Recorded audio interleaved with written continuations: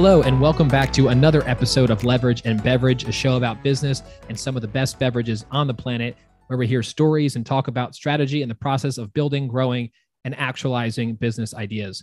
The goal of this podcast, again, is to create leverage and learn how to get from where you are to where you want to go, whether that's in business, hobbies, or wherever you find your passion. We want to explore that and extract as much value as we can.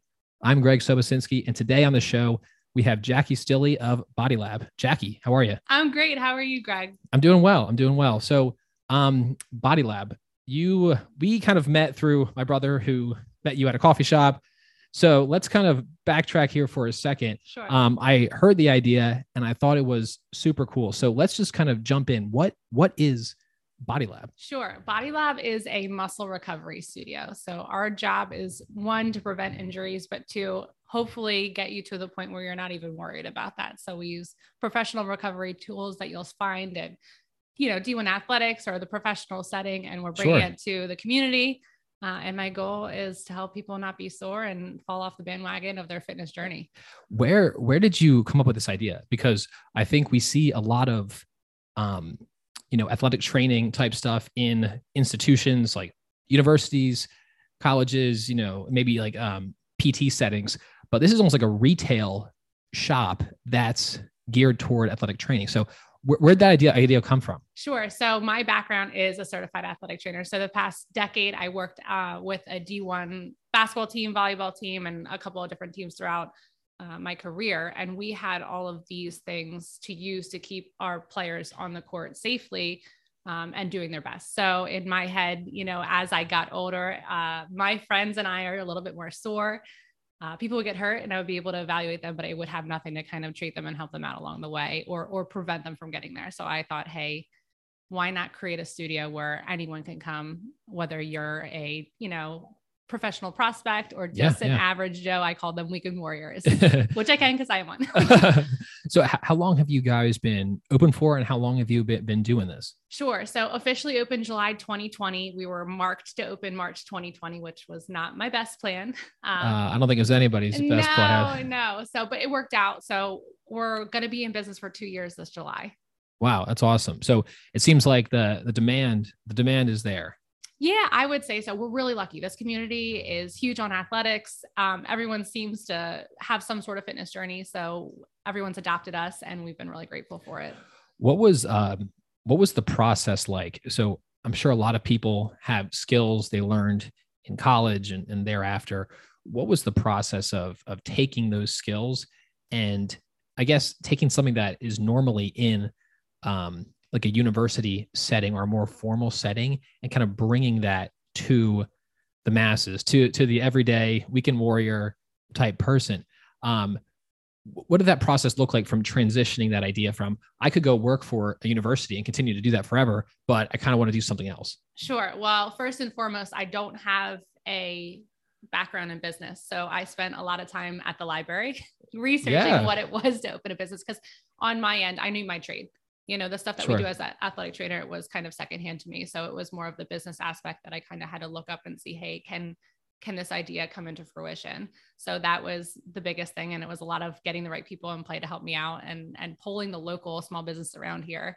And then seeing, hey, listen, this is an educational part, because I know as a D1 athlete or a professional athlete, about these things, but a lot of people who just want to stay active don't. So I knew there was going to be a lot of on the educational part and people buying in, rather than my athletes. I told them they had to do it rather than, hey, you're coming to see me because you want to do it. There's some type of salesmanship there as far as. Oh gosh. Yes. And that's probably the biggest part that I underestimated on this whole process.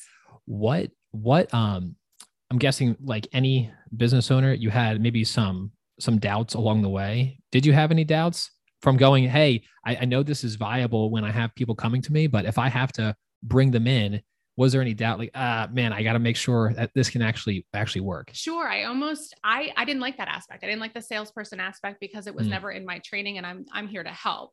So to sell you on, you need help is an interesting thought. And there are plenty of times where I'm like, well, I'm awful at this.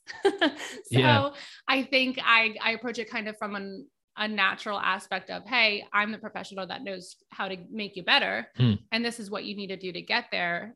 not selling you a package or, hey, this is how much it's going to cost. So, you know, when you kind of change your mindset in that aspect of people are coming to you as the professional and for help and to feel better, it makes it a little easier in that transition. So it seems like there's a bit of a mindset shift there from, it's almost like, you know, I guess you could make your previous jobs at these universities akin to like working almost like a corporate job where you kind of have, hey, here's your work for the day, month, year, and you kind of get paid as you do it. Mm-hmm. But here you kind of have to go out and hunt for whatever you're getting, or people are coming to you, but you have to be the one to market that and bring them to you. Right. And it is a lot of that. And I think if you believe in something, I knew this process, right? That's the part I was so sure about. And I knew it could be beneficial. And if I could help one person that is, you know, didn't get injured and taking 3 weeks from their fitness program and coming back and being sore, you know, that was my mindset of, okay, you could do this part of it where it's more the sales type part. Sure. So maybe before we dive any further into this, let's kind of rewind a step and go back to you. And what was it like?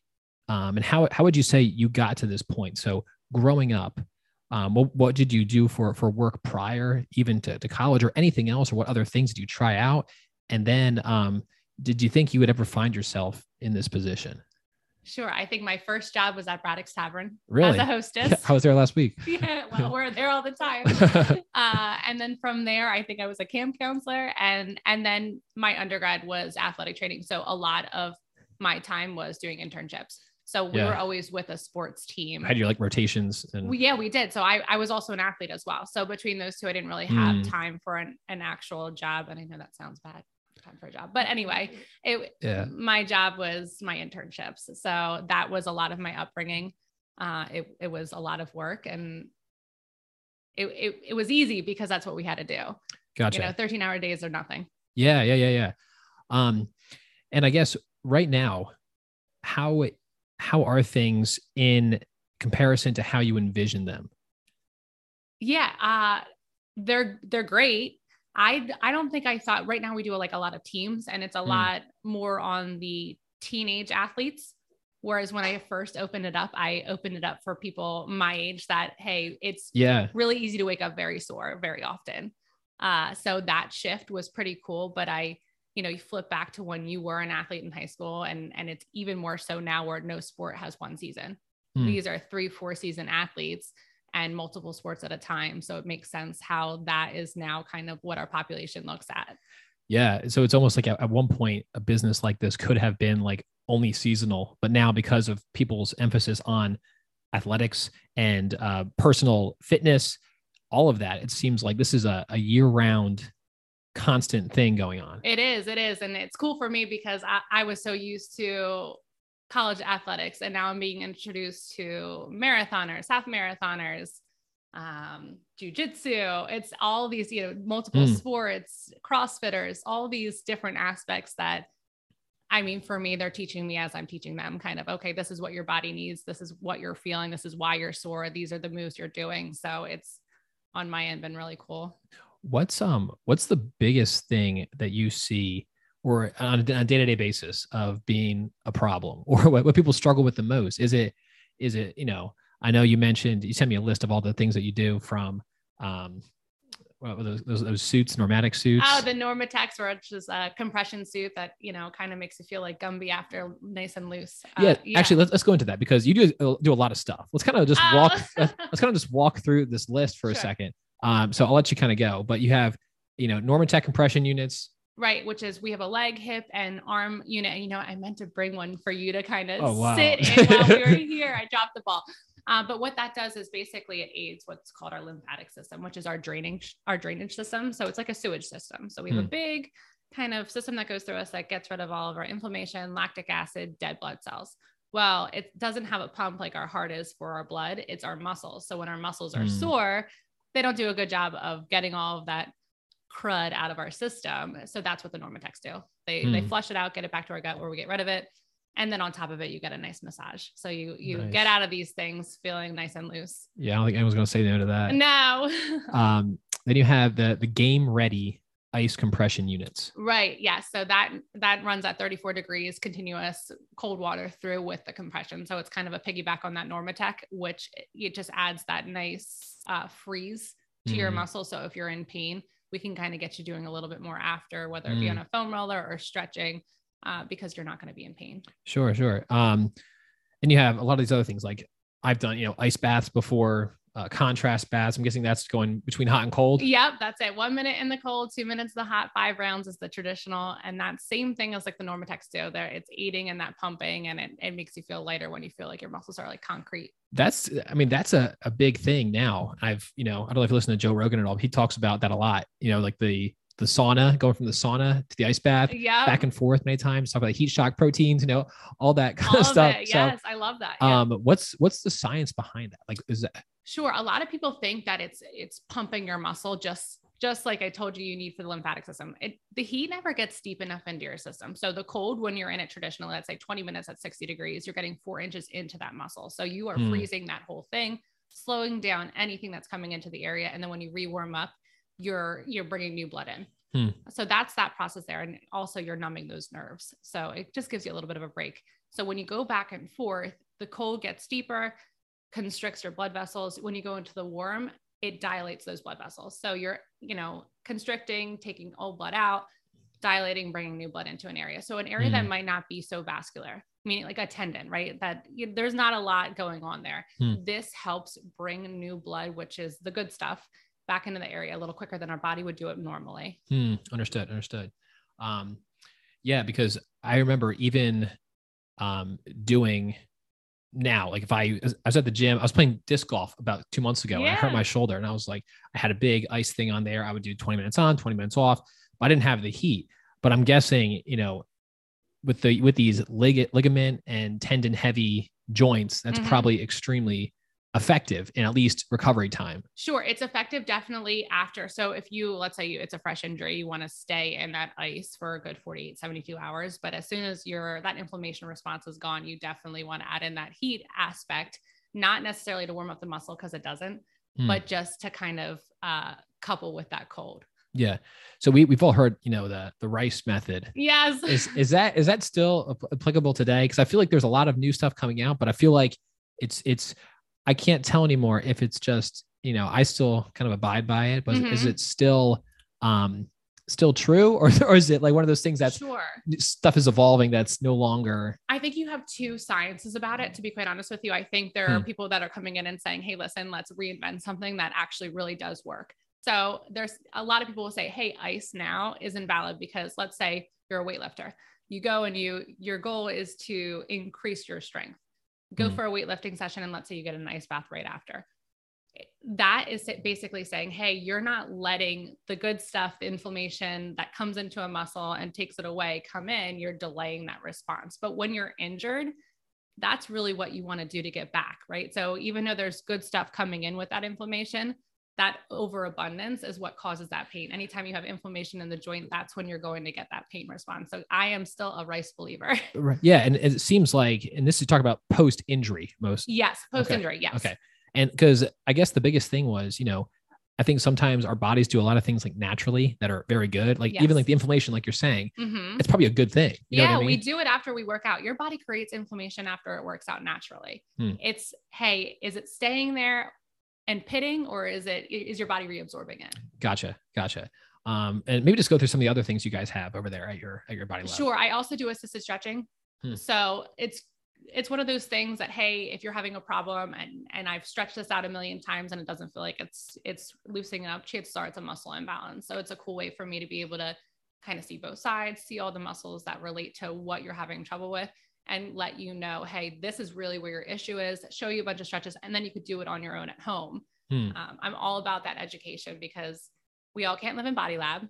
We have active, busy lives. So anything I could do to educate and kind of send someone home with, I try to do as well. So that's another cool one we do. What role does, I know it's very important, and how to phrase this. Stretching is very important, but I feel like I can't really think of anybody who I really know who does it on a consistent basis. No, when people walk in, I ask that question, you automatically see like the defense. And I'm like, listen, we are all in the same boat. No one loves stretching because you don't see the results as quickly as if you're working out. You get that adrenaline pump, you get that muscle, Right. It's like it's a marathon. It's not a sprint. Exactly. And reality is the stretching is really important because one, it relaxes those muscles, it prepares those muscles, but it keeps everything in check. So if you stretch everything, let's say you don't have anything going on with you and you stretch everything equally, it's going to keep those muscles at the position they're supposed to be. If you start developing, something where it doesn't feel so great, it's sore, then other muscles are taking over for the muscle that's tighter. It becomes a little bit of a mess. Yeah. So in short, it's an easy way to stay healthy. And I guess here's a quick hot topic. What are your real quick thoughts on Theraguns? All right. I'm not a huge Theragun person. However, we have 4 of them in the studio because I know everyone loves them. I'm a big foam roller person. So use your body weight. I am too. Okay, good. Yeah. That's it. Tension releases tension. So the Theragun I'm sorry. Oh gosh. Sorry, high price. But the pitter patter of it, you don't get that tension for a long enough time. Sure. Now it will relax you. If it feels good, it feels good. I'm a big believer in that. You do what you need to do to feel good. But if you really want to put the work in and get something out of it, it's the foam roll. So I guess ideal, maybe it's both. Yeah. Or at least foam roll. Yeah, exactly. Foam roller is going to do more. Theragun, if it makes you feel good, go for it. And then how do you work on muscle imbalances? Is that something that you guys work with your clients on? Yeah. And that comes with experience. I think, because I've seen, probably over a couple of thousand athletes in my career, you pick up stuff along the way. When someone comes in and says, hey, listen, I've had this nagging knee pain, chances are it's not just your quad. Chances are, hey, your quad is working against maybe your glute, maybe your QL, maybe there's a little bit of a level difference in your hips. That's not allowing that muscle, that quad to work correctly and pulling on your knee. So that's what I look for. It's never just a quick fix of, hey, let's just treat that tendon. While we have time, let's look at everything. Gotcha. And so what's the prescription at that point? So you might have, say, 3 different areas that are affecting, let's say, the knee. And then you just say, okay, basically, but I feel like you're saying it's not a quick fix. It's going to be do these things consistently for months. And honestly, no, not even. So it's funny with knee pain, especially, like, let's say it's something that, hey, I didn't let this go for 6 months. I came in, it's been bothering me for a couple of weeks. It's actually a quick fix if you do all of the stuff rather than just treat that area. So, today 2 people came in, right, with knee pain. They both happen to have the same pathology where it was really their glute, their QL that was super, super tight. So when we went to go stretch them, they're like, oh, I didn't even know that was back there. And then you go ahead and stretch your quad and your quad gets a little bit more, slack. But that for both of them probably will relieve itself within a week. Wow. Yeah. This is really interesting. So what percent, so, I mean, I guess there's a balancing act here between, I think people sometimes think, and you can maybe tell me if I'm wrong, but that their injuries are far worse than they actually might be. Yes, it is. Google is the worst thing in the world because half the time I get someone coming in and say, hey, listen, I Googled this and you have cancer. And that's it. I'm done. Right. Like, okay, let's dial this back. Let's look at really what's going on. And when you kind of put it in simple terms, right? Muscles, tendons, ligaments, everything is really simple. The body's complicated, but when you break it down like that, it's a little bit more tolerable to be like, okay, we're going to be just fine. So what is the, from a business perspective, what is the cost breakdown for some of this stuff? Sure. So we have like a drop-in is $20. And that's kind of how I'm in the idea of, hey, if you've never tried out any of the things that we have, come try them all out for $20. Try it out because you're going to either love everything and be like, okay, this works for me, or, hey, this doesn't work for me. And maybe you need to be somewhere else anyway. We have memberships at different tiers. Once a week, 3 times a week, 5 times a week with an assisted stretch. We have punch packs, 5-pack, a 10-pack. And everything's kind of at a different base point, but we did it. My original thought process was, hey, I know what a copay is for a doctor's office. I know what a copay is for PT. I know what a copay is for some of these specialists. So we wanted to be affordable. Just to kind of encourage people to get in before they do need to see all those people. No, sure. I was actually my point in bringing this up because there's almost like this layer of doctors where, hey, my knee hurts. I could go to this doctor and maybe depending on what your insurance is, I could be paying anywhere from, 15 to several $100s just to see a doctor. And they might not, if they're an internist, they might not be like, hey, I have all this expertise in these specific athletic things, which is what I need attending to. So if I can just pay $20 instead and get some treatment and also probably learn more, if maybe it's not the knee, maybe the doctor's like, oh, well, if it's your knee, well, do this, do rice. You know what I mean? Right. And you're like, it could be these other things around it that's actually the problem. Right. But they might not tell me that. No. And that's, I think what kind of started the spark of this idea was I would have my men's basketball players that would be graduated playing over in the UK or just kind of living their regular lives. And they would come back and see me and say, hey, listen, this is bothering me, but I have to go to my primary care. And then they have to write me a script for PT, or I have to go to my primary care, then an orthopedist, then ultimately a PT. There's no easy access like there was here where I would come to you, Jackie, and you would either say, hey, I could fix this myself, or let's refer you to our orthopedist.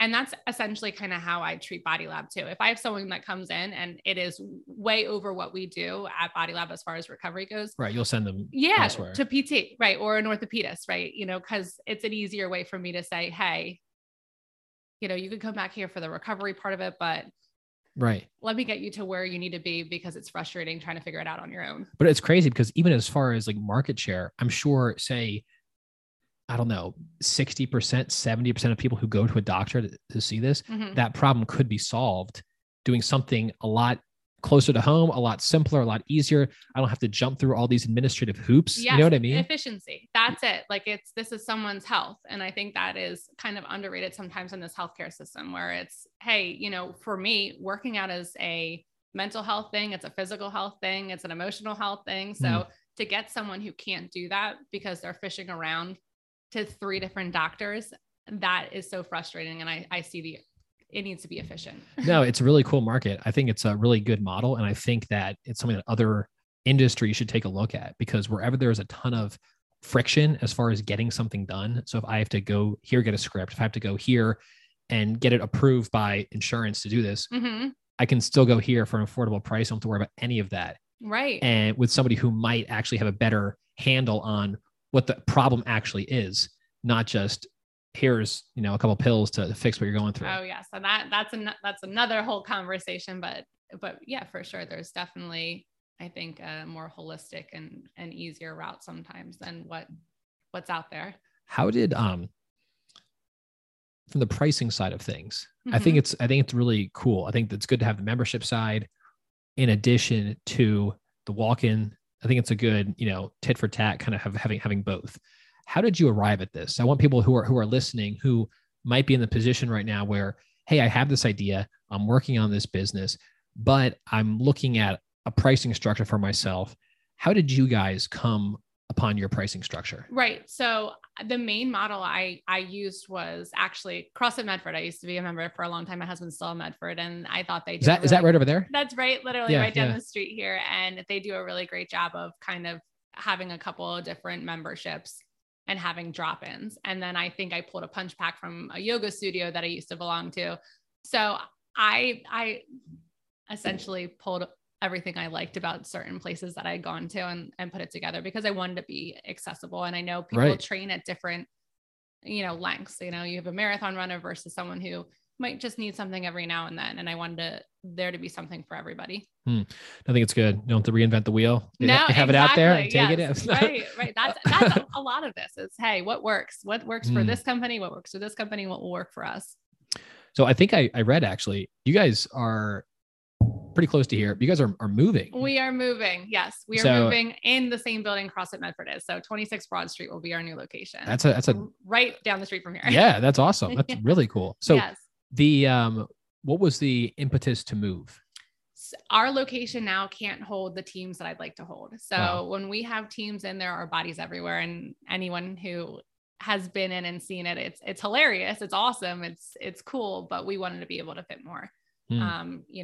We had a football team that said, hey, listen, can we bring our whole squad in? And I said, sure, in like 3 increments, but in a team aspect, you want to be together. You don't want to be split up. You don't want to have to choose who goes at what. So this was a big push for us to kind of move locations. And so expand on that. I want to hear all about that, because that's, I'm sure, something that people listening might be going through. We've kind of outgrown our space. Mm-hmm.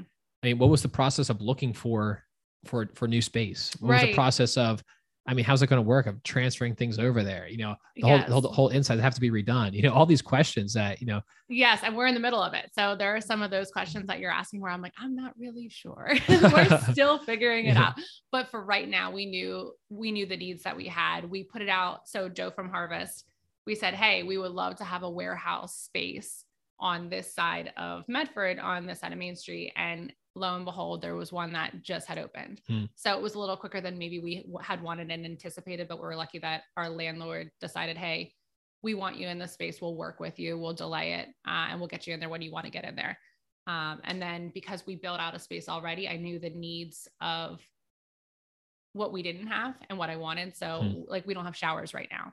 So in the new spot, we will have a couple of showers. So if people get in the cold tub, hot tub, they're not going to have to leave smelling like bromine. Or if I have a stinky lacrosse player coming in from practice, head to toe in mud, they can shower. Yes, they can shower off and then still come in. Yes. And it won't deter them from going home and not wanting to come. So that, those are the things. And then there's a couple cool, like we just bought a medical grade infrared sauna that you'll see in a bunch of the, whoa, MBA. Sweet. Yeah. Super cool. I was a skeptic about saunas. I'm very science-based. So did my research, saw kind of what it does for our body, and decided this was something that we should have. So that, a couple new additions. Our ice bath will be on a chiller. We do it manually now with ice.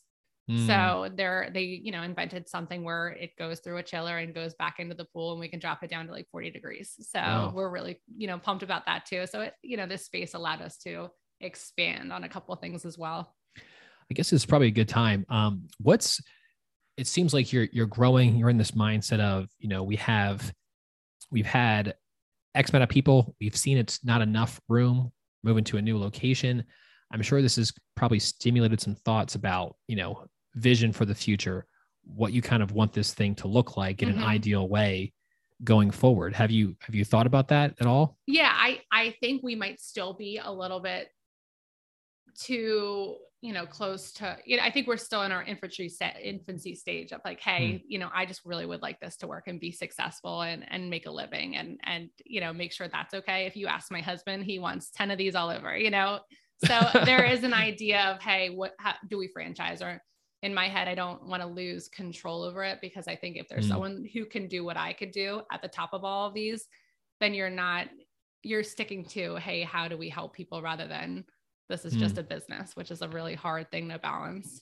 Yeah. And it seems like you want to keep some of that there still. Yeah, I do. I want there to be someone who can help navigate someone's hardship. Because if someone's in pain and someone's uncomfortable, it is a hard place to be when you're lost and confused and you have no background in health and wellness.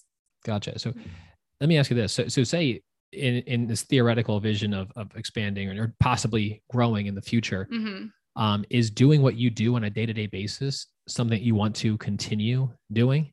You know what I mean? Even with the growth, would you still want to be in there doing what you're doing? Yes, I absolutely 110% want to be in there.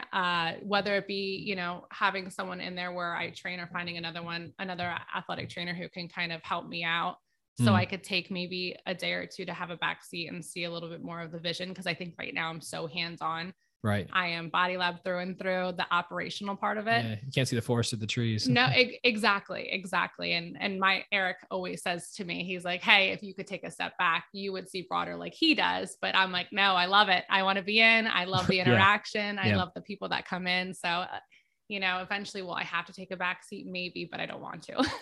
Yeah, no, I see that. Like even in the brewing industry, I see it a lot. You have these breweries that are, the guy will start a brewery. He enjoys because he likes brewing, and then he'll eventually start growing. He's at the top. He hires employees to do what he's doing. It becomes a very big brewery.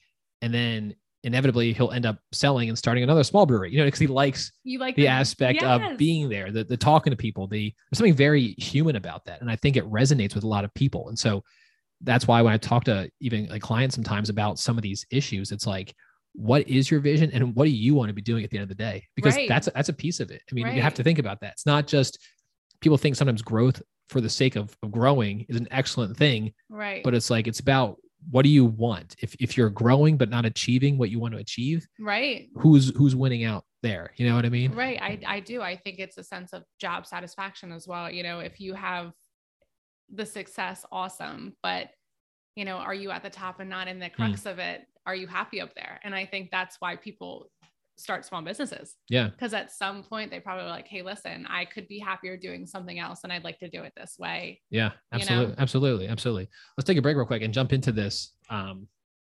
We have a cab sav here. That's right. We haven't even touched this yet. Yeah. Oh, cheers. So you a wine person? Is that your go-to? I am a wine person through and through. And why is that? Where'd you start and how'd you get here? College. Yeah. I didn't do beer in college. So it was like you had Franzia from a box or you had some liquor. So wine was the easiest thing. And then my parents will love me for this, but I would come home. So I had a internship at Princeton. I was living at home and they had this magnificent wine collection. And of course I didn't know how much these bottles cost. So I would come home and open up a bottle, serve it around. You start top shelf? Yeah, it was all top shelf. Yeah. I was never hungover. I felt great. And next thing you know, my parents go to grab a bottle and they're like, Jackie. And I'm like, was this not for me? Yes. So yes, I'll blame them for my wine liking. Did you find that was like what influence did your parents have on that? Like I feel like some people's proclivities to certain beverages, it's like their parents, my mom drinks wine or whatever. Like, you know what I mean? And they kind of go that way. Yeah. Is that your case? The opposite. No, really? I think I got them into wine. Like this, I'm telling you, this wine sat there for forever. They were beer people. Huh. Yeah. Not even liquor people, beer people. And you know, were these gifts, like these bottles? Yeah, they were gifts. That happens all the time. I was just talking to my mom the other day and she has about how many bottles that are just there. And it's always like, I think in the back of your head, like, I got to save this for a nicer occasion. Right. And then it just inevitably never and then comes you have a teenage or that comes and ruins that all. But no, I would proclaim, I would get home after a hard day and be like, all right, parents, it's wine night. And I would pour everyone wine. And that's kind of how it started. And now they drink wine.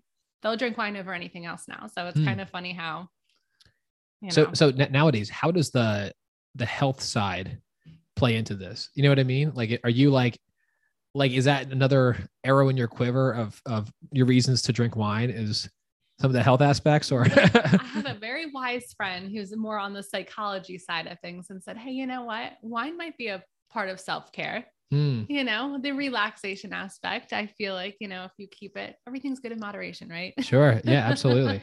So yeah, no, I don't frown on that. What is your go-to as far as style? So I like cab. That's probably my favorite. And then of course in the summertime, I am that girl. Rosé tends to be, you know, but I could drink red wine, literally 90 degrees outside. So you're seasonal though, as far as like type of wine. Yeah. So I would say in the summertime out and about, cause it's hot out, I'll go to rosé, but red wine is like it is my go-to. And honestly, I like every type of red wine. I'm not, Yeah. I was just going to ask if you fell somewhere on the scale of, sweeter, drier. Okay. So I don't love sweet. So maybe that's where I draw. That's why I draw the line. I'm not a big sweet, even with the white wine. I can't do anything sweet. Yeah. I'm first and foremost a beer person, but by a long shot. I'm learning. But, so talk to me about it. We'll get you there. But the wine side, if I drink wine, typically it's going to be red, dry, earthy. Yeah. It's a tobacco. Like that's where I live. That's the kind of red wine I like. That's a good place to live. So how about the seltzer craze? Do you get involved in that at all? So I think I got wrapped up with the rest of people. However, in my head, if you're going to do it, you might as well just do vodka and some seltzer water and call it a day. I think it's a little bit more natural than whatever they're putting in these seltzers. But hey, if someone offers me one, I will be okay with it. Yeah. I mean, it seems like everyone and their brother is starting a seltzer company. Well, now I was going to say on your brewery scene, are you finding that you have to adapt and make a seltzer as part of your lineup, or are you staying true to the beer? It's interesting. I mean, I always say, I don't get into the brewing industry to sell seltzers. You know what I mean? Yeah. I mean, there's definitely a market share for it right now. I think it's super saturated. So even if were to want to get in that space, people have so many options that, why would they pick you unless you're extremely stand out? You know what I mean? Sure. But I don't know, but going back to like why you do things, like how you said, hey, I kind of want to stick in the day to day. It's like, I kind of want to make beer. You know what I mean? Right. Don't make me do anything I don't want to do. The history and the science behind it. There's so much there. And if that's part of it, is to re-educate people on, why they need beer and not seltzer, then I'm all for it, and I'll help in that endeavor. But yeah, I totally can relate to that, because I think there are other people doing things differently than I. Like, the big topic is cryo chambers. I don't believe in them. The science behind them is not there. However, is there times where I'm like, oh shoot, should we get one because it's somebody else wants it thing? Yeah, of course. Your mind wanders there, but then you have to stay true to yourself. So what's the what's the science there? What's the thing you don't agree with, or what's the... Sure. So with cryo chambers, you have the gas aspect. Well, water notoriously gets deeper in your muscle and is more efficient. Whereas the gas, that's why, in these chambers, they could drop it down to negative so-and-so degrees for 3 minutes. Reality is it feels cold, and it will do the quick fix, right? Okay. It numbs everything up. But is it actually getting that deep? It doesn't get deep enough into your muscle. And I think for me, everything that we do, it's got to work. Can't just be for fun. Yeah. That's interesting. I know it was, I guess, always kind of touted as like this cutting edge kind of thing. Again, I don't know too much about it, but it's kind of how I know. And I almost fell for it myself. It was one of those things where I'm like, okay, well, this is really cool. And would I like to try it? I actually bought my brother a gift certificate to go try one out in Chicago, so he could report back to me on how it worked for him. Cause I was intrigued and interested. And what were his findings? It was cold, but long-term he was having a back issue. Long-term, he was like, Jack, I feel no different. And he liked the ice bath as well. And there's a reason why professional athletes are still taking ice baths, and this cold plunge craze is going on because it works. So do you think, what is it then? Like, why is it just a marketing gimmick? Is it? I think so. I think it's like I think it's flashy. I think it's like a one-off kind of thing. Like, hey, I went and did it. I could tell you. Even the term cryo, it's like, oh, it's futuristic. Right. Right. There's something almost even like sexy to it. It's like, oh, cryo. But yeah, I think it's to say you do it. And I froze at negative 172 degrees or whatever have you. And that's, it's like, whoa, like it's like that shock factor in conversation. You know what I mean? Well, exactly. Or, hey, you have a group of friends and you want to go do it. I mean, I can imagine probably giggling the whole entire time, like, oh. Have you come across other things like that? Cause I know for a fact in every industry has these pockets of things that are kind of just thought of as, oh, you should do this or you should do this, when there's really nothing backing some of the claims. Do you find that in some of the athletic training space? Yes. And notoriously, I've probably dealt with it for the past 10 years, because you'll have athletes that say, hey, listen, I saw this professional athlete do this, or, hey, I was researching and maybe this is something we should be doing. So it's not something that I haven't heard before, but yeah, there are certain things that I personally just don't believe in. However, if it works for you, because we all know in the athletic mind, there's superstitions, there are just things that work, and maybe there's not an explanation why. So in that, I'm all for it. Just maybe not at BodyLab. Right. Yeah. And even on like the weightlifting side, like people respond differently to different things. Yeah. So there are, there's some credence to the idea that, hey, this might work for you, or doing these supersets might work for you, but might not work as well for somebody else. So there is some individuality to some of these procedures, I'm guessing as well. Sure. Yeah, absolutely. I've always wondered this, is there a figure that is recommended that people should spend keeping their body in shape on an annual basis? Because I don't know if you've seen some of the articles, but LeBron James spends like $1.5 million a year on maintaining his body through trainers, massage therapists, etc. And again, I know this is kind of anecdotal, probably different for everybody, right? But what is the minimum that people should be doing to kind of stay in that peak performance? That's a question that when I was doing my research to open up this business, I can answer it off the bat because everything is numbers when you're opening up a business. So I probably had the percentage and what in New Jersey down to Burlington County, what people were spending on themselves. And I want to say, as far as maybe not fitness, but wellness in general, like I think it's generally around like $200 a month, you know, which it seems like a high, and that's like what price that's like point. gym memberships, supplements, yes, everything, right? It all wrapped in one. And here's the deal. If you belong to a box gym, you're paying a little bit less in certain wages and maybe you spend a little bit more in other aspects. So I think that floats around on what works for you. But yeah, it's around, I believe it's around that price point. And then, you know, it depends. I mean, there's runners who don't have to pay for a gym. So maybe they want to pay a little bit more for a massage or recovery or whatever have you. So I think there's different ways to cut it. If there was one thing that you would say is the most important thing, I mean, for me, I think foam rolling's huge. I really enjoy it. And I think it's so great at relieving tension, like that constant stress on the tension on muscle. You know what I mean? Right. I've noticed there were times where I got like a tweak, like in like my hamstring or something. And inevitably it was after a long weekend. And then I didn't foam roll for 2 days. And then, you know, that's when it happened. Right. You know what I mean? Right. So if you had to pick one thing, that's kind of the, I don't know, I guess the one thing you would recommend that everyone do. Right. Now, does it have to be at BodyLab or can I say something that's not in our studio? You can say whatever you want. It would be sleep. Yeah. Sleep wow. Yeah. Is the magic recovery pill. And unfortunately we don't have that at BodyLab. I mean, you could come take a nap, but that's happened plenty of times. You could have like nap rooms there. That might be an add-on. It's funny. I mean, the amount of times that people will fall asleep in the Normatex is amazing. And I'm like, one, you really needed it too, but it's relaxing. So in our new space, we're having actually like a lounge area where you can come play video games, you take a nap, do whatever you want. In the Normatex, because we've realized that's kind of what people do. They fall asleep. Are you familiar with Dr. Matthew Walker? Not familiar. He is one of like the foremost scientists in like the sleep world. I probably have heard. Yes. You've probably heard of some of the stuff. But, sure. He says it's like an epidemic how many people are sleep deprived. It's crazy. Like he says, we need more hours in the day. I think what he says is that it's so dire that doctors should be prescribing sleep to people. It is crazy because I used to, I say now, you know what? Sometimes when you hear nap, you're like, oh, I wouldn't do that. Or, oh, listen, if you didn't sleep last night, go take a nap if you can afford it. Just because when you don't sleep at night, the amount of time, the amount of hours, 7 to 10 hours, you're basically, you need to bank those hours back somehow because if you don't catch up. And yeah, he's absolutely right. Your body heals when you sleep. You do all of your recovering when you sleep. So yeah, I'm guilty of this. I'm sure as most people are, especially at certain weeks or whatever, but sure.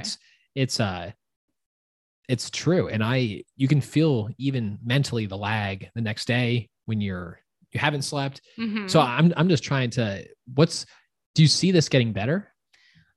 I thought, or no, I thought maybe with the pandemic that America was going to slow down a little bit. I'm realizing we're quickly back on pace and priorities are not as they should be. So I think, you know,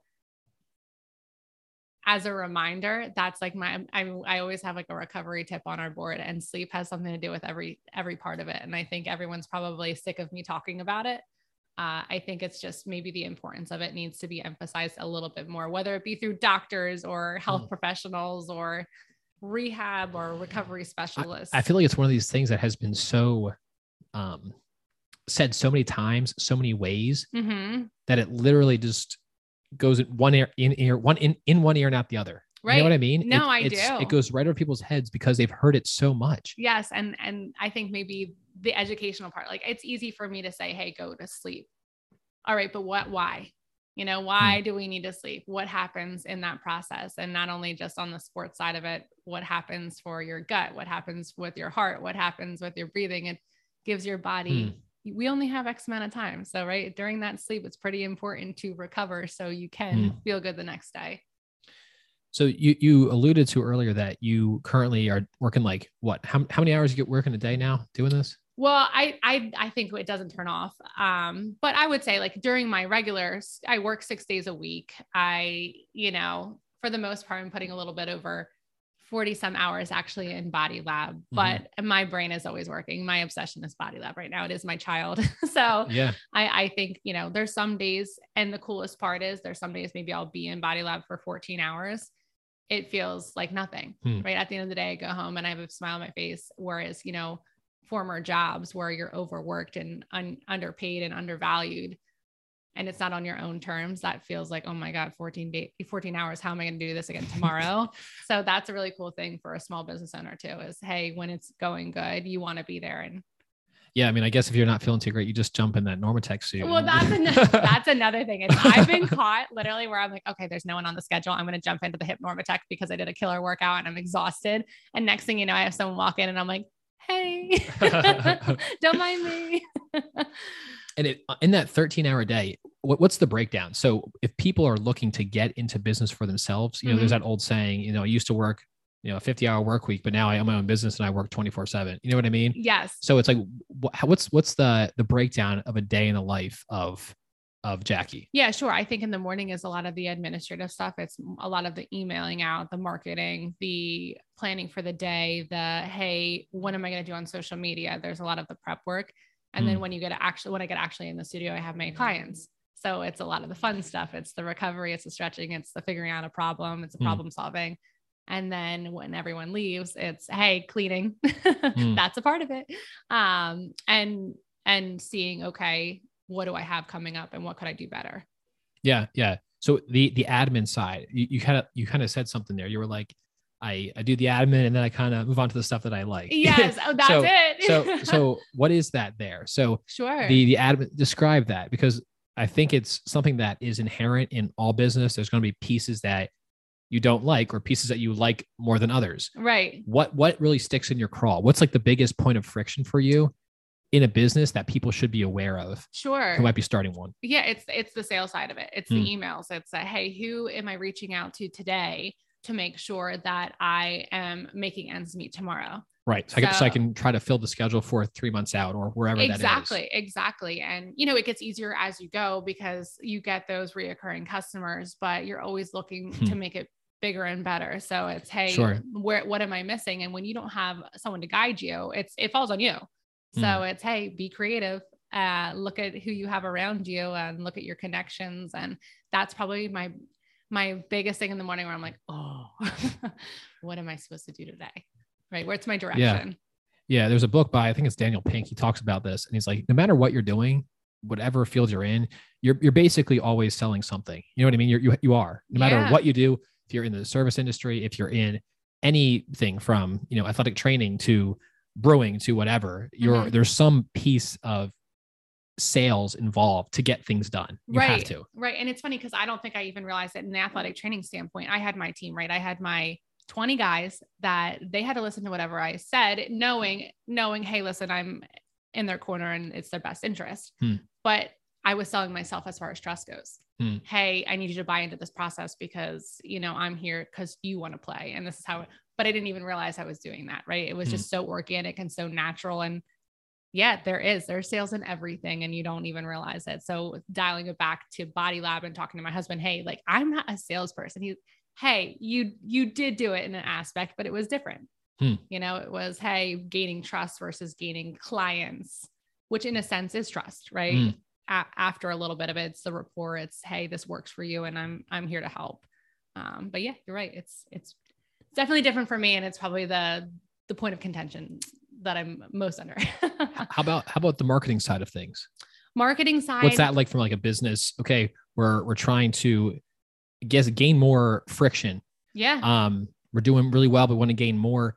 What does that look like? And do you enjoy that? Is that something that you kind of see as a piece of the entrepreneurial journey that you're like, yes, I kind of enjoy this. Is this kind of fun getting it out there? Or is that still some friction there? No, I actually really enjoy it. I think the creative aspect to it, you know, growing up, I was always like into art and all that kind of stuff. So I get to kind of at least do a little bit of that. I'll tell you what, I feel like because I was never social media oriented, that was never kind of in my everyday life. Now I am, right? So I had to learn, what do people want to see? What are the trends on TikTok? Yeah. All of the high schoolers and college kids keep me in the know, which is, hilarious because they're like, hey, you need to do this because of this. And I'm like, thanks. So it's fun creating those videos and marketing aspect in that sense. Now, then there's, hey, should I do a class? Should I do this? How am I going to market it? How am I going to put this out there? Those are the things that become a little bit more tough and maybe not as enjoyable. Unless they work out, and it's like, great. And it's really that's enjoyable. Awesome. Yeah, I did it. Yeah. I mean, can you think of any points? Cause I like to try to make this as, tangible and useful as possible. Sure. Any real sticking points? Like we hit this one week where things were slow and I was like, we have to market more. And then it's like, we kind of came up with this idea and this really worked well. What were some of like the hardships, I guess, or sticking points that stick out in your mind? Sure. And then how did you kind of overcome some of those? Yeah. I think we have kind of figured out what our slow times are. And one being around January, Christmas to January is pretty slow for us. So, kind of being down the dumps of, oh my gosh, what did I do? Am I failing here? And then looking at, team schedules, looking at what events are happening in the area, and then reaching out and saying, hey, listen, I see that your schedule has 5 games and 6 days. How are you keeping your team injury free and fresh? And anyone who's a competitor, especially a coach, I think buys into that. Oh shoot. Like if we can get an edge somewhere, and if I can help these kids stay on the court and not on the bench, that was a major kind of thing for us to realize that, okay, you have to start reaching out to these teams or these people training for an event. And then, this past January, it was awesome. We had pretty much every basketball team from the, 4 high schools coming in groups because their lineups were crazy. So that was one of those, okay, cool. This is how we're going to do this next year. It seems like there's like a very cyclical natural market with the seasons of sports. Yes. It's kind of filling in those gaps. You know what I mean? Those little pieces of, okay, this is an asset. So we get a little bit creative here as far as who are reaching out to, what's next, what events are going on, and how can we bring them in and show them the value of what we provide. Right. And even the time of doing that. And it's funny because you might get into a month where the beginning might be slow, but if the back end is bananas, hey, it all washes out. It's all within that month, right? It's all within paying those bills and that revenue and all of that kind of stuff. So you realize, hey, if there is a slow day or a slow week, it is not the end of the world. Yeah. And I think also the understanding that every business has that, every business is going to have some weeks that are better than others. Yes. So you can't live and die by the numbers that week because there's always next week, which might blow any time that you've done so far out of the water. So it's always good to just be, keep that even keel. You know what I mean? Yes. Because don't get too high, don't get too low. Yeah. Put the pride away. Yeah, exactly. Put the pride away because, anyone on the outside doesn't know it's there. You mentioned the idea of in your expansion to this new place, one thing you wanted to get was showers. Yes. That's cool because it's something that you learned from your business process. Yeah. We realized that this is a need. We don't want dirty hot tubs. We don't want people to feel comfortable so they can shower if they want to after they use something. Right. So that's kind of just an organic development that happened. How do you decide to integrate new things? Like if there's a new tech stuff that comes out, you kind of already mentioned some of your thoughts on cryo stuff, but at what point do you decide to introduce something? Yeah. It for me, it's if the science backs it, if it's new and it's something that I can utilize within what I know, it's definitely on the table. Of course, there's money that comes involved too. So is it fitting into our budget? Is there going to be a return on investment? Right. If I bring this in, is this going to be something that people want to use? Not just, hey, listen, I know they need it. Right. I think those things kind of come into it. And I do think in the recovery world right now, it's about to erupt because you do see a bunch of cool stuff coming out. So I think that will be something that you just like anything, this is my profession. So you got to keep on top and you have to really do your research. But yeah, those are probably the things that I look at the most is, hey, how am I going to utilize it? Are people going to utilize it? And are we going to get a return on investment, which is pretty important. Yeah, it is important. It's all fun. You can just buy as much stuff as you want, but at the end of the day, it is also a business. It is a business. It is. And, as much, there's a couple of things I think if I, had $1 million to just throw into it, right, that I would do. But eventually, you'll get there. It's baby steps. How would you, you seem like a pretty positive person. How would you say that impacts business ownership? Yeah, I think maybe from the standpoint is because I feel like, if you're somebody who's kind of negative, you can kind of get in one of these downward spirals. So if you have like a couple of bad weeks in a row, sure, it can be really overwhelming. Right. But if you kind of have that mindset of, hey, this is kind of how it is, it's going to ebb and flow.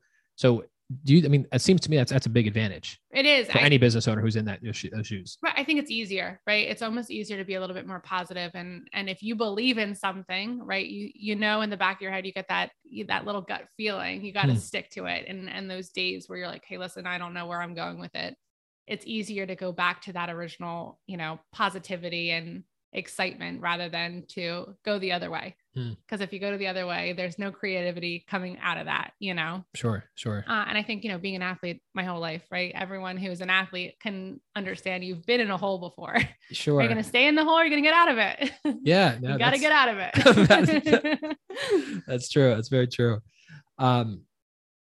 So are there any areas of tech that do excite you in this area? You mentioned that there's a bunch coming up. Mm-hmm. Are there any that you're like, whoa, like that could be revolutionary? It seems to be backed by science. Yeah. I really, if God willing, we can be able to put that in at some point, but what are those things that you see? Yeah, no, there's one, oh my gosh, I can't remember the exact name to it, but it's HyperIce makes it right now. So it is a device that you put on and it goes from like 104 degrees down to 50 degrees within seconds. So you get that contrast aspect, but portable. And I think that's kind of really cool. And to be able to have the technology to do that, right? Because those are really extreme temperatures on either side of it. And it was an athlete who came up with it, who turned into an engineer. And he said, hey, listen, I remember the contrast bath. I loved it, but you can't do it as an adult getting onto the ice. He doesn't have access. So how does he make it more accessible? I think once they refine that product, that's going to be really cool. And do you see that as being something that will be used in shops like yours and at people's homes? Like I do. I think you'll see it definitely on the professional sidelines, if not the Division I sidelines. Even, Game Ready is coming out with not as, portable, but something where it's, hot water in followed by ice water. Because it is a valuable thing. We're understanding that eating that lymphatic system and getting new blood into an area helps recovery. Yeah, those are the things that I definitely would hope to have in our studio once I'm a believer in, hey, the new product, let's see how it works before taking it on ourselves. Yeah. So I'm hoping well for it. And I would love to have it in BodyLab, both of those things for sure. What do you see as far as, if at all, competition in the space? Do you see much of that, or is it kind of I guess blue water right now as far as this type of service for a retail client walking in? Yeah, I think there is. It's funny, right before we opened up, there was someone that was very similar to, we have kind of steps to what we are thinking we're going to do with our business, right? So we have plan A, B, C as this works. And we had a ginormous competitor open up, and there's only one in New Jersey, and it happens to be in Marlton. Oh, wow. But we realize we're different. It's more of a spa than, I call us a little gritty. We're like an athletic spa where, we're there just to get you feeling good, but not do all of the fluffy pampering. Yeah, exactly. So in that regards, maybe that would be the closest thing to us. I think you'll see different aspects of like some physical therapists trying to get into it as well, but I can't knock that either, because, hey, you're just trying to better your patients. And I support anyone trying to get into it, because it just means everyone else is going to feel good. Yeah. So is there any, I'm kind of curious about this. Is there any integration with insurance at all in anything you guys do, or is there not? No, we're not insurance based. We're flirting with the idea of kind of integrating like FSA, HSA accounts in, but we try to stay away from that to start off with, just because insurance, now I'm going to get on my soapbox, but they get to control what doctors who know way more know how to do. So even talking to physical therapists that I'm friendly in the area, and maybe you tore your ACL, but you only get 6 months of rehab and then you're out. I think, yeah, could we go that route and maybe make a little bit more money? Absolutely. But I also don't want to tell anyone telling me, hey, I can't come anymore because of. Sure. So there's a little bit of that. Have we thought of it? Yeah, absolutely. Yeah. I mean, I think given some of the price points that you talked about, I mean, I think it's kind of a no brainer, and I wouldn't even explore that. I mean, you can explore it, but I think it makes sense. Yeah. I mean, you have so much more freedom to do what you're doing now. Yeah. And I think your client base, you want them to come to you because they want to come to you, not just because, hey, the insurance is paying for it. You know what I mean? Right. And that's exactly it. Now we have thought about going like the corporate route, where insurances will give incentives to, hey, if you do this, that, and the other thing, we'll give you like a little bit back on what your price point is.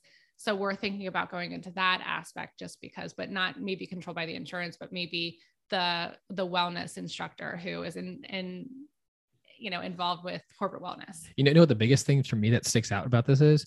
It's the back end and it just seems like overly complicated. You know what I mean? Now I have to interface with these insurance carriers and chase, it just seems like something that you wouldn't want to be involved in. No. And when I was at Ryder with athletic training, we basically had someone that was mainly their job was to deal with insurance companies. And it was bananas that we would have an orthopedic surgeon that says, hey, listen, this guy needs this shot, an orthopist shot, which back then was like a little bit more experimental, and an insurance company saying, no, sorry, you have to do 10 things that we know won't work before we'll approve you for it. And that's right. Bananas. Yeah. I think the fee for service model is a great fee. Thank you. It's a great thing. I mean, it's so simple. People can wrap their head around it. There's no middleman. It's not like, okay, well, it costs $150 with insurance and now it's discounted, down to $20. You know what I mean? It's right. It's just, it seems like my dad, for example, he had a surgery years back and it would have probably cost a lot of money, but because it was just with some doctor who was fee for service, he's like, listen, I don't deal with any insurance carriers at all. Yeah. You just come here and you pay for what it is. And it's cool. And it's like a tenth of the cost. Right. You know what I mean? Yeah. And I think you'll find those doctors maybe care a little bit more too. Yeah. Right. Like obviously they believe in what they're doing. They're probably really good at what they're doing. So, hey, I'm going to cut someone out because I know you would prevent this person from getting my care. I think that's really cool. Yeah, no, I think it's great. I like the model. I think it's good. I think the price point's good. I think it's a need that's there that kind of bridges that gap between the individual needing assistance, but not necessarily wanting or needing to go to a physician to ask them what they should do. Right. You know what I mean? It's that great middle ground. It really is. We're trying to make it a little bit easier, a little bit more accessible. And then we want people to learn about their bodies because guess what? We live in them for the rest of our lives. So you better start somewhere. That's always blown my mind is that, we live in these bodies all the time and how little we know about it, like intrinsically. You know what I mean? It's just like, right. It is. It's crazy. And I kind of take that for granted coming up from my upbringing. My mom's a dietitian. I have always been an athlete. I took on this athletic training role, that's basically what I do.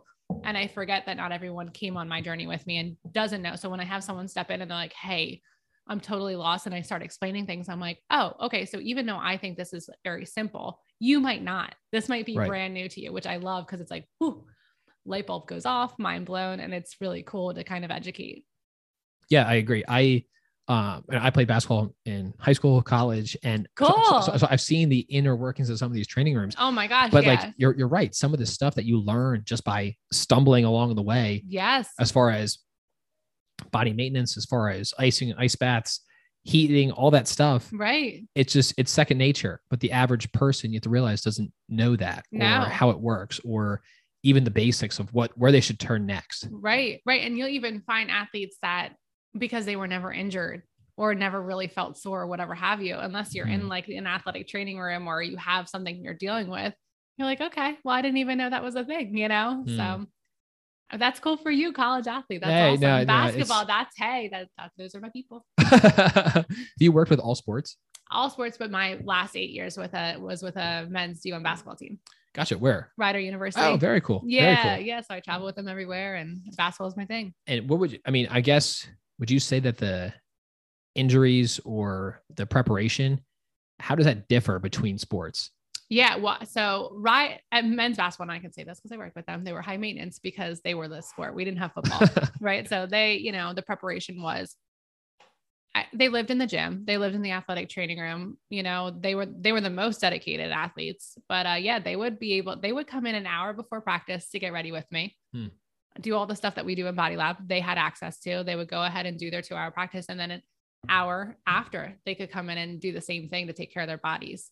So they had at least 2 hours. And then throughout the day, they could come in whenever they wanted to do their rehab and all of that kind of stuff. So that's what they get. That's what it takes to stay on the court and be elite, Yeah. So you've been on this big journey for a while now of, doing athletic training in college, learning all about it, working with teams, doing the rotations, finally deciding to make that leap where you're like, I'm going to do this. I'm going to make it and do it full time. Is there any piece of advice that you would give to somebody who might have done that? So say they learned something in college, they might have worked for a corporation, but now they want to take that and do something on their own with that. What's the most valuable piece of advice that you would give to somebody in those shoes? Sure. I would say, do your research and surround yourself with good people. So I wouldn't have even been able to, act on this idea if I didn't have the people around the area helping me out. I asked questions to local businesses. I asked questions to friends who happen to be, lawyers in commercial real estate, all of that kind of stuff. Ask the questions, surround yourself with people who want to help you. And I think what people, like someone like me, if someone came to me and said, hey, listen, I'm opening up a business, I would love to help because that was passed down to me. I've been there, I'm newer to there. So it's just find the people that want to help you out. And you'll see like a lot of people do want to help. So that's good. Would be my biggest. That's good. I think it's a great niche. I really do. And as you go on, I'm guessing you feel more and more secure. And yes, this is really needed. Yes. I think honestly, if I have to, and I'm going to say it anyway, because just recently I felt really good about this. So we opened up during COVID. So it's one of those things where it's kind of hard to test. You know what I mean? It is. It's every month is a new month because we didn't know what normal was before. Sure. So this, I think maybe fall, even fall was a little weird, but maybe this winter on has been like a cool benchmark for us that, okay, this is how it was supposed to be. This is what I knew it was going to be. It just took us a little longer to kind of be able to do it. Yeah. Yeah, absolutely. So I typically like to do a quick question round at this point. We'll kind of jump through a couple of things real quick. It's nothing super crazy, but, so Jacquie, what is the coolest thing that you've seen lately? Could be in your field, outside of your field, but what's the coolest thing? Oh no. Okay. Coolest thing I've seen lately. Oh gosh. Wait, can we skip and come back to this one? Yeah, we can come back. Oh, geez. That was fine. So this should be pretty good because I think you'll have an immediate answer to this one. Every business kind of has tools. What tools they work with are great and you couldn't live without? I would think I couldn't live without a foam roller. I love that. Like, that's like one of my things. Obviously my hands are huge too, because this is where I figure out a lot of things. And I love the ice bath. I don't know if we would function without an ice bath, which if you told me that when I opened up, I would think you're crazy. Really? That's our top thing is the ice bath. Awesome. I couldn't get my athletes in it. And now people are paying to come into it. So it is it's so twisted, it's a good change of events. Yes, it's great. And then how about on the business side? Are there any tools that you use as far as payments or keeping things in order that really help you on a day-to-day basis? Yeah. I think from the creative standpoint, the marketing is Canva. I don't know if you've heard of it before. I use it all the time. Yeah. How easy is it just to kind of create something real quick and throw it out there? I would be lost without it. I know that TikTok, I know people are against it because it's a social media thing, but as far as creativity goes, it's really easy for someone like me who has to create a video to show you, hey, listen, this is how you stretch this. Super friendly. Have you been able to link, business performance to any of these marketers specifically? It's funny. Yeah. And that's coming from my side where I wasn't a business person. Now I'm so business minded. There are certain times in the day where you release a video and that's where you're going to get the most views and get to the most audience. And, depending on what you're looking for, it's something you find. And then you can see the insight on the back end of, hey, this was successful or this was this was a crash and burn incident. I'm sure as like any business owners, you're going to have some of both. You know what I mean? Yes, you are. What are the most transformational changes that you're looking to make, maybe personally and professionally, over the next 90 days? I would say we're looking at structuring things differently, some of our packages. So I think that might be one of the biggest things that I have to sit down and really look at and decide, hey, what are we going to do going forward? And we're going to hire people. So for me, that is a scary thing, but an exciting thing. We might actually have to jump back into that, because that's really interesting, because employees are a big piece of growth, because especially in your industry, because it's not like a software company where, you know, you and your husband can kind of just be there and just kind of grow and you guys can still man the boat. Yeah.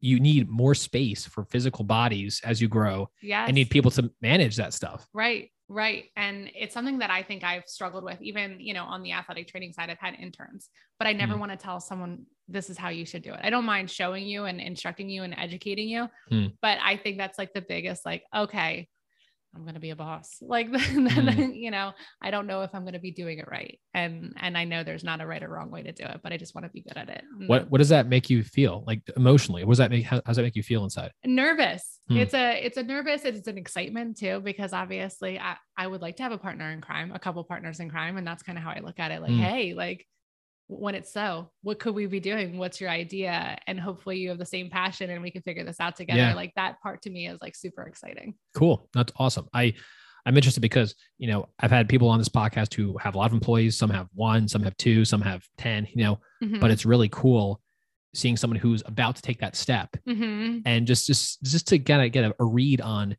what does that feel like? Yeah. What does it feel like? I'm sure it's a little bit apprehensive. I'm sure it's like, you're kind of thinking things could go really great, or things could, you know, maybe I don't have a great employee or one of them, you know what I mean? Right. It's one, and so that's the scariest thing. Your mind's like whirling, and then what if I have to fire somebody? You know? Oh my gosh, I know, like that. Those are the things that you think about. And I'm one of those people. I want everyone to be comfortable. You know, so you know, if I have an employee, I want you to be comfortable. I want you to be in it.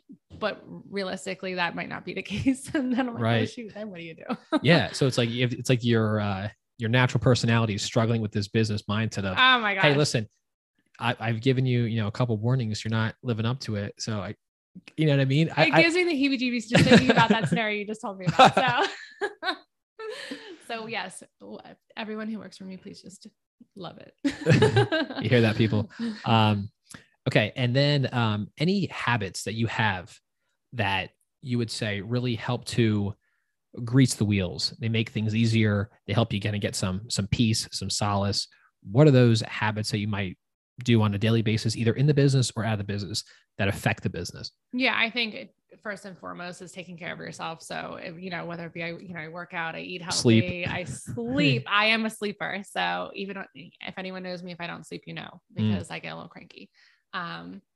So I think those are the big things. And in BodyLab, I think it's kind of giving yourself a little grace. And I tell this to my clients all the time. You have to give yourself grace. Nothing's going to be perfect.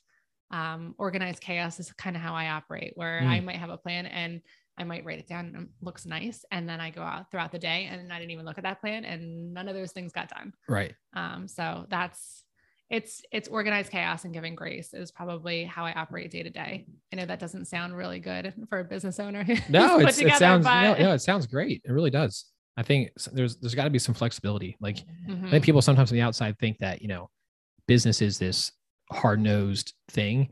And in some ways you kind of have to stick to your guns, but in other ways it's very just open. And you realize how much abundance is out there. Right. You know, there's a lot of help to be given, a lot of help to be received by people. Yeah. At the end of the day, that's what business is. It's an exchange of services and goods for payment or other services. And it's all about really giving in abundance. That's really what it's about. Right. And that's it. And Joe from Harvest gave me this great tip when I was first opening. He said, hey, I treat everyone who comes in here, whether you're buying the smallest cup of coffee or pounds of coffee, as the same, because you never know what's going to come of it. And I think that's kind of how I go throughout life with treating people too. And when people come in, you know, day to day, I don't know who I'm going to see or who I'm going to meet. Sure. But I'm interested. And I think that's probably a huge thing of my day-to-day operations. I'm generally interested in you coming in. What's your story and how did you get here? Yeah, absolutely. So we're going to circle back to what's the coolest thing you've seen lately. And it doesn't have to be in work. It could be anything. It could be like, wait, can I say Stranger Things? Yeah. I just binge watched all of that. I was going to say that. Yeah. It was great, wasn't it? Oh my gosh. I want more. I sit down at night and I'm like, I just want to watch Stranger Things. Well, you're going to get 2 more episodes in July. I know, but that's not soon enough. Well, it's not, but there is, the first one's going to be an hour and a half. Yeah, I'm down with that. And the next one's going to be 2.5 hours. I love that. I loved even like the previous, I love the hour and a half. I thought, oh my gosh, I sleep. So I'm going to fall asleep. No way. I was dialed into all of them. I honestly think, and I'm a pretty hard critic on a lot of shows, it's probably in my top 5 of all time. Oh my gosh. I would agree. And what do you think about this season versus all the other seasons? My first word I would say is it seems a lot more, I guess scary would be the word. Yeah. Now, are you a horror film person or no? Yes and no. Like, I don't mind. It's not like I'm a horror junkie, but I like them. Mm-hmm. But I also like when it has to have good plot and character development. Like if there's not, I just kind of lose interest if it's just kind of like these gore. Right. Yeah. I want like plot and good character development. That's what really does it for me. I agree. And I think like this Stranger Things, like first episode, I'm like, oh my gosh, this reminds me of Freddy Krueger. I'm like, are they copying? Like, this is ridiculous. And then I realized they're paying like homage to all the movies I grew up on.